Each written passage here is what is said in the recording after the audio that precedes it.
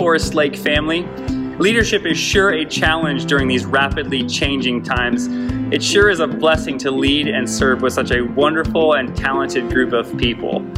I've seen and heard the continual, balanced approach that Forest Lake has taken over the past year or so in regards to COVID. Just the other night, your AdCom wrestled with how we should proceed with the current spike in COVID. And we ended up voting to continue with what we've always done, which is follow CDC guidelines. Well, because CDC updated their guidelines saying that everyone should wear a mask, whether you've been vaccinated or not, and they did it just yesterday, our church continues to agree with that position. So, for the foreseeable future, masks will be required indoors here at the Forest Lake Church.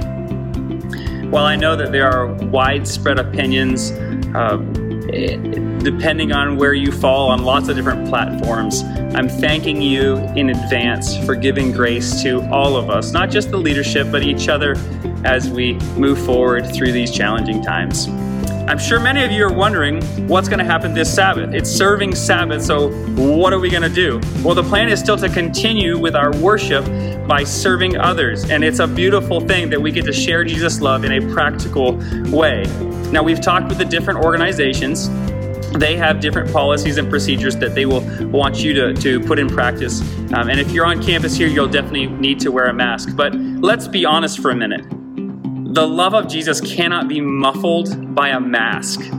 Living the gospel doesn't stop when you put on a mask. So please plan on participating and enjoying serving Sabbath. It starts at 8:45 a.m. with a worship, some music, and a send-off. And we've decided to cancel the hot dog supper, but there still will be a great time on Saturday evening, Sabbath evening at 6 p.m., where we'll share the fun times that we've had. There'll be slideshows, there'll be some testimonies about what has happened, and there'll be a special Jennifer LaMountain concert as well, so that I hope that you can be a part of this Sabbath. Hey, thank you for your grace and your patience as we do our best to lead through this time. Blessings.